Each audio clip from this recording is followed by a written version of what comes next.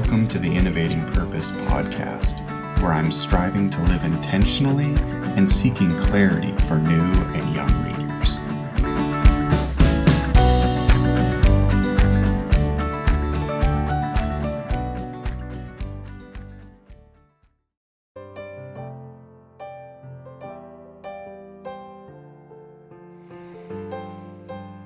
Welcome to Newburgh Friends Church, and thanks for joining us. We hope that you've been enjoying worship so far and will continue to enjoy as we proceed through the service here today.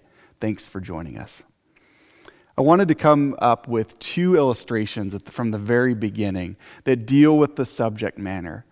We've just gotten through Easter and the beauty and the wonder of the Resurrection Sunday. And before that, we had Palm Sunday. But even before that, we were in a study in Acts. And so today I want us to remember where we were at in Acts and then rejoin the story back into where we were so that we can experience the life of the early church. But before we get there, like I said, two illustrations. The first one was, I was fairly young. I was probably somewhere in the range of 6 to 8 years old. So I was a little guy.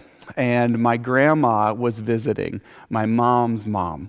And she was in the kitchen, and she was a baker and a cook, and she loved to do those types of things. And so as a young child, I wanted to participate. I wanted to be in grandma's midst. But one thing she didn't know was that I had never handled very many cooking utensils, and especially not knives. I had never really been given a knife before. So I remember there was that moment, and children are pretty funny about this because they don't know how to mask or disguise this moment very well. But she said, "Would you like to help me cut?" I forget if it was tomatoes or potatoes, but tomato, right? So I went into the room, and she said, "Would you like to help?" And I said, "Oh, I'd love to help, Grandma." And I remember she handed me a steak knife. You know, as a kid, you always get the plastic knife or you get the butter knife when you're supposed to cut into stuff, and the steak knife. And remember, it's got the different handle. And it's like you'd seen it on the counter, but you knew you shouldn't touch it. And so there was that moment, and she looked at me, and I made that obvious reaction of, wow, look what I'm holding. And she said, "You've used a knife before, right?" And I went, "Oh, yeah, I've definitely used a knife before." And she's like, "Okay." So I remember I grabbed whatever the fruit or vegetable was, and I had my chopping board, and I was so excited. I didn't know how to cut. I just went at it, and I'm chopping this thing really hard and aggressive, almost like punching it. And I remember I did the big no-no that you never want to do when you get the knife for the first time. I hit a finger. And I remember that moment of dread, dropped the knife, and I put my hand behind my back, as though that was going to hold the secret from Grandma. She saw it. I think all moms, grandmas, they have eyes in the back of their head, so she was probably watching me the whole time, even though I thought I did it so covertly. And she said, "What happened?" And I said, "Nothing." I mean, that is the dead giveaway for any child. When they say nothing and their hands behind their back, it's obvious something has happened. And she said, "Let me see your hand." And obviously I showed her the hand, and she said, "The other one." And then the big reveal, and at that moment I pulled my hand out, and it wasn't a severe, I mean, I still have all my digits, but as I showed her my hand, there's the drip of blood. I mean, it was a pretty good nick as I cut into my hand. And that fear, but also the deception, I thought somehow I could disguise this. Somehow I could get away with it. Because I didn't want to let Grandma down. I didn't want to go back on the lie that I had told that I'd handled a knife, and then even tried to cover it up in further lies. And that's a simple illustration, but it brings into the heart that we are deceptive in our ways. The second illustration took place when I was in high school. And I'm not real proud of this moment. We all have those high school stories that we're not proud of. But I remember I wasn't feeling well, and it was actually finals week at my high school. I was a sophomore in high school. I have my driver's license, so I'm past all the other stuff. And I get in the car, and I'm late. I had like the flu, or I wasn't feeling good, and I was really late. And my teacher actually called my house to say, "Keith is trying to skip the finals." And she said, "No, he's sick," and he said he better get here or his grade's going to drop. And I remember it was that awful feeling. I'm already late. I get in the car, and so what do? It was about a 35-minute drive to the school. We lived way out in the country. And I'm driving, and as a 16-year-old, you think you can do whatever you want and no one will ever catch you. So in a 55-mile-per-hour speed zone, I was going about 71, 72, and I'm cruising right along thinking I can make up time. I can get to this class. I'll be fine. I'll get my late slip from the office. I'm going through all this in my head. I wasn't driving crazy, but I was certainly speeding. And I remember I lived in Illinois, so you can practically see the Capitol from a 45-mile perimeter around this area. I remember seeing this side road that had a vehicle, I don't know, a tenth of a mile down. He was way back on the lane, and he starts coming, and he was stopped, and I saw the dust roar because he was on a gravel road, and I knew, oh no. If you've ever been there, if you've ever been pulled over, your heart just sinks and you feel horrid. But there's all those things going through your mind. What's my story going to be? What am I going to tell him? How bad can I make it sound so that he'll let me off the hook? But I'm 16. I've never been pulled over. I've never been in the car when anyone's been pulled over. I just knew he was probably going to say something about a license, something about get stuff out of the glove box, all this crazy stuff. And so your mind is just crazy. Long story short, I got a ticket. I actually didn't go with the deceptive route. He said, how fast do you think you're going? And I think I said 72, and he said, actually, I got you at 70. So I was like, oh, hey, let's go with yours. But he gave me the ticket, and I didn't really give an excuse. I just said I was late and shouldn't have been speeding, and very kind and all that. But I remember that's not where it ended. I got to school. I had to go to the office. The office says, why are you late? Well, blah, blah, blah. And I got a ticket. So you feel bad, but now that's been revealed. Then the teacher hears, oh, you got a ticket. They start to feel a little bit bad for you. It's been a pretty rough day. But that didn't even get me to the end of the day when I had to tell who? My parents. So that whole day was just miserable. I think I did terrible on the test that I was late for. I did terrible feeling just this guilt all day and this deception of holding it in, and it just was a rough day. And I think you've been there where you've done something that maybe you've done way worse, maybe you've done nothing like that. But when you have to sit in that, it stings and it hurts, and we feel the wound of what sin does to our heart, and when we try to hold it in ourselves. Today I want us to explore, and we are going to get into Acts, but I was reading in Matthew 6, verse 3, when it talks about doing things for the poor, doing things so that no one really notices. It's doing something with your right hand and not letting your left hand even know what you are doing, because you want to do something for the glory of God and not to promote yourself. So much of this story in Acts today is about self-promotion and doing things to make yourself look better.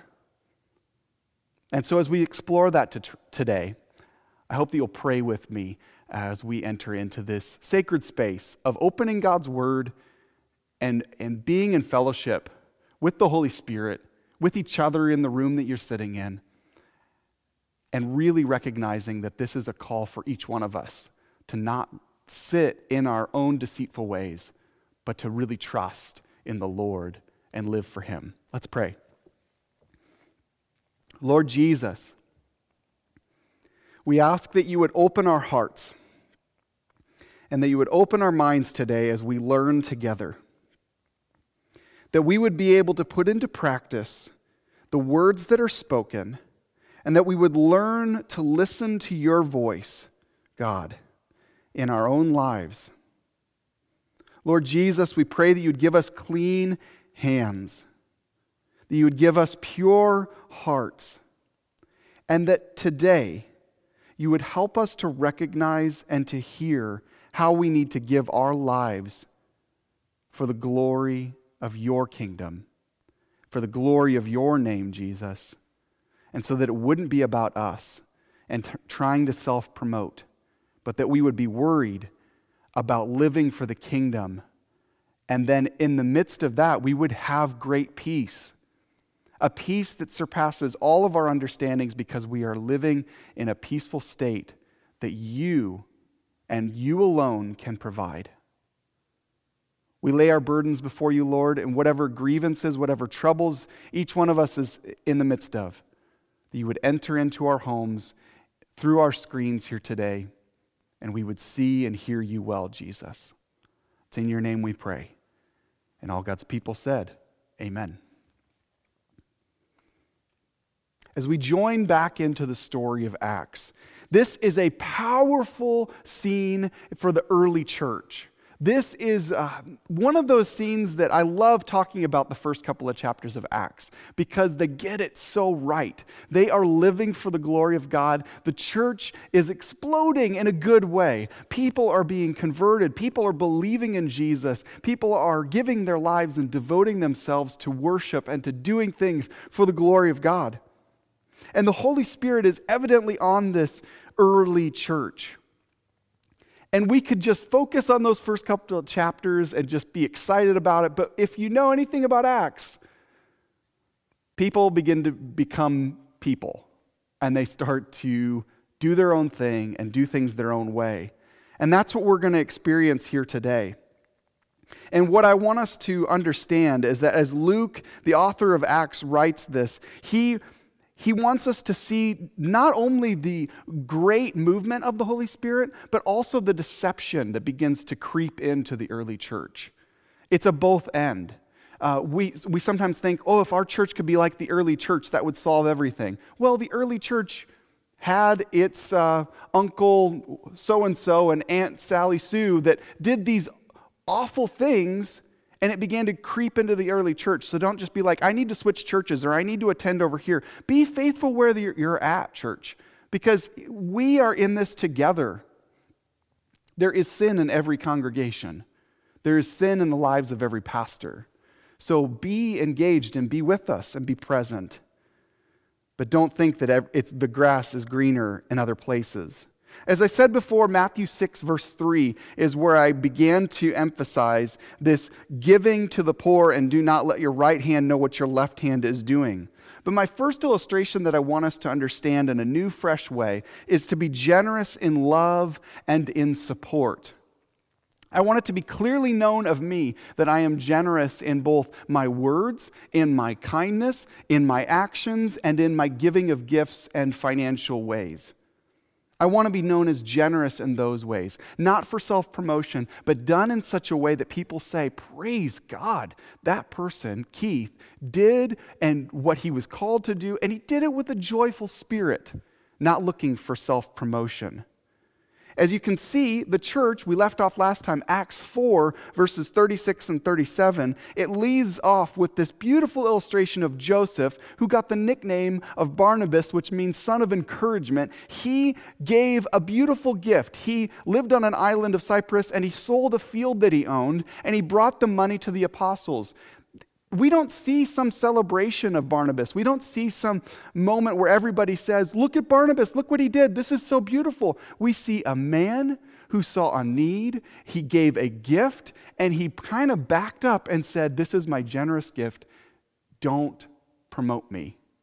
He gave because he felt called to give. And I want us to see this. I want us to understand that he wanted to not put any stipulation on his gift. He wanted to give because he wanted to accomplish kingdom work. I want us to really believe that we should be giving of our time and our energy and our gifts so that the kingdom of God's work will be advanced through us. Not so that we'll put our name on some placard, not so that we'll be glorified and highlighted. But what I want us to do, and I'm actually going to have us pause in a second here and read these verses together because we don't end in just chapter 4 with this great gift. Like I said, Luke was great at giving the other side of the coin. And in these first 16 verses, we see something happen here. So would you read Acts chapter 5, verses 1 through 16 as a family right now?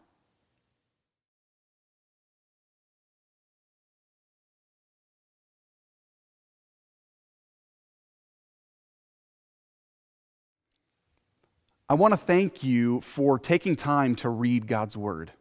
And I want to highlight a few verses for you. Verses 4, 9, 14, and 16. 4, 9, 14, and 16. And I'll put these on the screen for you here as well. In verse 4, it says, "How could you do a thing like this? You weren't lying to us, but to God." And then you see that this man is eventually killed. You see in verse 9, "How could the two of you even think of conspiring to test the Spirit of the Lord like this?" When his wife then comes in and says the same story. Verse 14, or a little bit of 13 and then into 14. "No one dared to join them because they had such high regard for the people." In verse 14 it says, "Yet more and more people believed and were brought to the Lord, crowds of both men and women." And then in 16 we see something beautiful. People that were sick and needed healing, people that were just waiting along the side of the road, were hoping that the shadow of Peter would fall upon them, and it says that they were healed. Can you imagine this moment in time? God's Spirit is moving, but it was also terrifying. It wasn't Peter that demanded that these people be killed.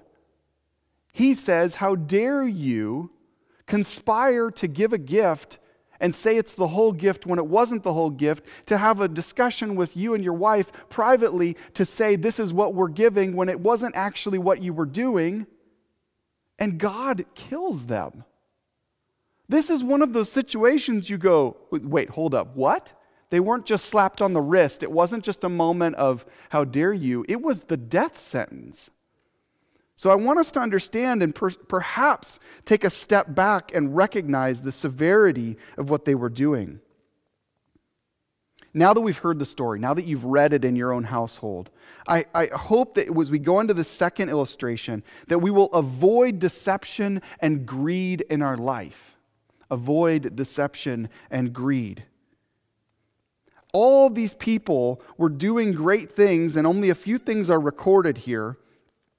But some people, specifically Ananias and Sapphira, as they do these deeds, as they commit this treason against God, as they do these things to self-promote, they were looking for something beyond just a high five. They were hoping for the high regard and a statement like Barnabas received. I have to believe that they were thinking that they would be listed as the son of encouragement. But I think they were looking for that 15 minutes of fame. I think they were looking for that parade through town. Look at this beautiful gift, because they did a similar act. Barnabas is highlighted as a man who gave, and he was pure in heart. And they didn't do anything wrong from the early on stage. They decided to sell some property. Nothing wrong with that. They decided to give a gift to the church. There's nothing wrong with that. But it was that deceptive greed and wanting self-promotion and wanting to be seen as something different than they truly were. Their hearts were cold. And as I've read in Hebrews chapter 10, verses 30 and 31, it is a terrible thing to fall into the hands of an angry God. God is our judge, and we would be wise not to choose to directly disobey and ignore wise counsel. If in your spirit and the deed is not right, listen. Start to learn and look what it looks like to listen to God. A terrible thing to fall into the hands of an angry God. Do we recognize that their deceitfulness wasn't minor? Their deceitfulness was grieving to the Holy Spirit, grieving to the Lord, and it was detrimental to the kingdom work that was being accomplished through the early church. And it shook up the entire village, so much so that some people didn't even want to attend. I mean, don't give the bad gift or you die. This is a fear that we have probably never experienced that gripped, because God wasn't messing around when he was showing the people what happens when you grieve him. I want us to consider what it looks like to serve and to give when you're not pursuing the spotlight or the glory yourself. And I think too often in society we hear, oh, that'll only serve one or two people. You probably need to aim higher. You need to do more. You need to do something bigger and better. Oh, you only have 5 in attendance? Oh, I wish you had 10. Oh, you only have 100? Well, try 200. Oh, you've only got 1,000? Well, try 1,000,000. Anybody can one-up you with telling you that what you are doing is not effective. But I want us to believe that if you are transformationally living and giving an example for 1 or 2, how beautiful that is. And don't downplay the significance of serving and living righteously and giving a good example and sharing of your faith and sharing good deeds and believing and praying for a few. Don't downplay it and make it of lesser significance. If you are called to serve 1 or 2, do it with faithfulness. I wish I could give you a new nickname that meant son or daughter of encouragement. I wish I could see all of the different ways that you are doing things, but I want you to hear this. God sees your investment in the 1 or 2. Believe that your time, your energy, your gifts that He has given you are worth it. And they are beautiful. Don't forget. You don't need a bigger audience. Perhaps you need to invest in that 1. Don't wish for more. Live into what you have and do well with the things and the opportunities you have before you. How many ideas from the early on days of technology, and I know I'm not that old, but I've seen a little bit of advancement in technology. But how many of us would have guessed that in the 1990s, when something called video messaging or a video dialogue where you could see each other would have exploded into the scene, and then now it is our main way of communicating with people that we can't see, whether they're overseas or, the funniest thing I've ever seen is when a family's in a household and multiple people are in one video chat because they don't want to get out of the room. It's hilarious what we've evolved into. It used to be this pay per minute type thing where you would use the phone call for that, but now it's a free device, and it's just a built-in feature on all these devices. Now, if you would have told those early on developers, this will never take off. Video messaging, videoing with other people will never happen. It won't be a big deal. Don't put your money and investment in it. How many of them could have fathomed where we would be today? Whereas you have a conversation with a child and they say, oh yeah, I was just on a Zoom call with 12 of my classmates and there was a teacher presenting. That just wouldn't even make sense to the early on technological things. But now we can go into any home in 2020 and you can connect in these different ways with a phone, with a tablet, with a laptop, with Alexa, with all these millions of products. We have so much, and yet how much do we redeem for the glory of God? How many of these devices do we use for the technological good of our neighbor and our friend? How many of these things and these opportunities do we just sit around and waste? In our efforts to connect with one another, what we've ended up doing is we've pursued selfish gain. If I get this newer, brighter, shinier device, I will be crisper, cleaner, clearer, when the message that I'm pronouncing and announcing to the world is to say to them, I've got the shiniest thing, therefore look at me. I want you to work on your own heart. Not be promoting your own selfish gain and for you to look better. I want you to say, God, with what I have right now, help me to get my message clear. Help me to articulate through my livelihood and through the things that I do so that others see it and say, praise God, that person's living into the way that they are skilled. They are using their gifts right where they're at, and they didn't need XYZ technology to be able to promote the good livelihood, the good work that is accomplished only through the kingdom of God work that we can do. So let's redeem. Let's be the church that utilizes these things well. What I want us to also recognize is that these people, they used Ananias and Sapphira, they used dishonest gain and dishonest gifts, and it led to a compromised character. It revealed their black heart, their darkened heart with sin, because they were greedy. This wasn't something that was a new development. I have to imagine that this was probably what they had been doing for a while. but they got caught in it. Are you monitoring yourself that your heart is not slowly slipping into more deception and further deceit that ends in a blackened heart, full of sin, the cancerous sin of greed, the cancerous sin of wanting self-promotion? Who in their right mind would ever want to promote themselves? I mean, let's be honest. Everybody thinks they want to be famous, but when you're famous, everybody sees every move you make. Let's be famous for the kingdom of God. And when our mouths are open, they say, I hear the voice of Jesus and I see the actions of Jesus through that person. Let's be that type of person. That we're not looking at how many likes and how many views and how many times things are happening, but we're actually saying, wow, I'm seeing life change. I'm seeing people know Jesus for the first time. I'm hearing of the kingdom work that is being accomplished when that person opens their mouth, or when that person draws that painting, or when that person blesses others. Let's not worry about looking a certain way to society. And my last point, represent Jesus through your life. And this one's simple because it goes to 2 Timothy verses 22 and 23. Run away from anything that stimulates youthful lusts. Instead, pursue righteous living, faithfulness, love, and peace. Enjoy the companionship of those who call on the Lord with pure hearts.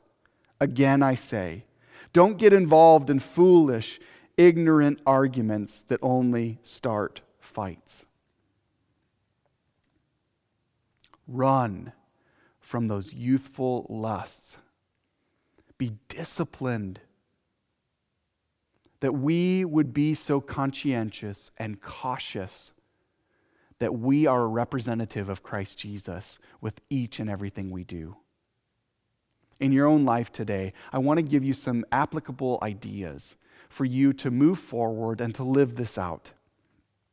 Perhaps the gifts that you've been given from our Heavenly Father are like this. Perhaps your gifts are the words of encouragement. We've all met that type of person that is beautiful in their encouragement. Whether they write it down, they speak it aloud, or they video chat it to you, or send you that email, their gift is encouragement. Who do you need to be a Barnabas to today? Or perhaps your gift is through an action like sewing or quilting or knitting or making blankets or masks for those that are in need.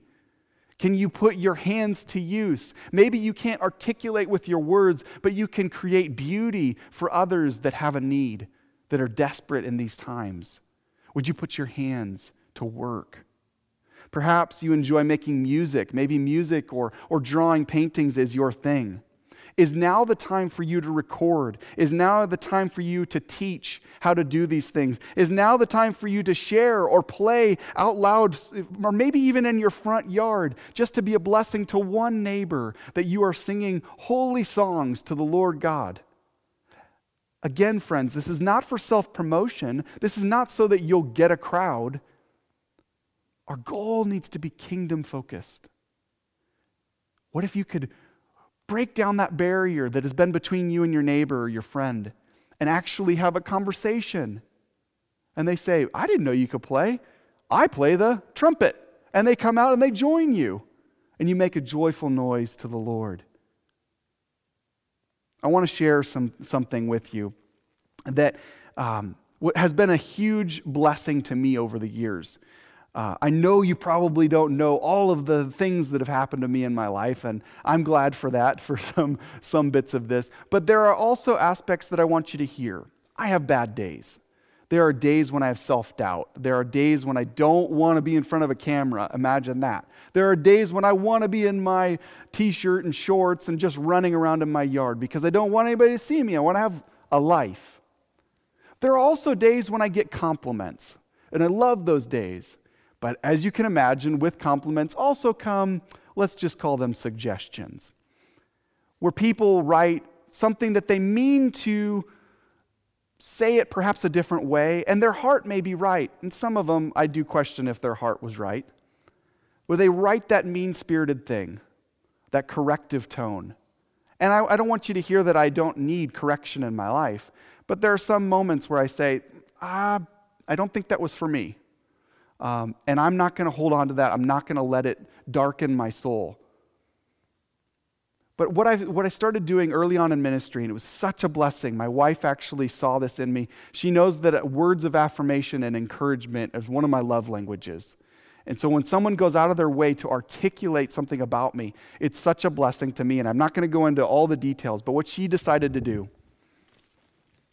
was to make me this, it's just a cardboard box. And she put this in front of me on my desk.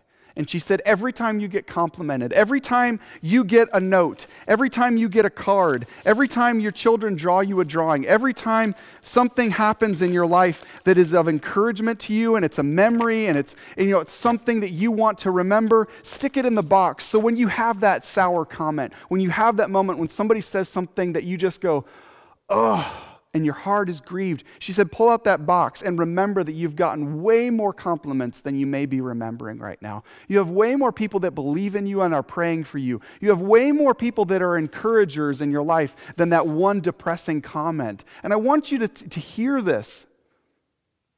Can you be that encouragement to someone else? Maybe you need to make a box like this. Maybe you've never really taken advantage of the people that bless you. Starting a journal and writing down how many things have blessed you, whether it was a small card or a gift of money. But I know this box is getting heavy, and I might need a second box.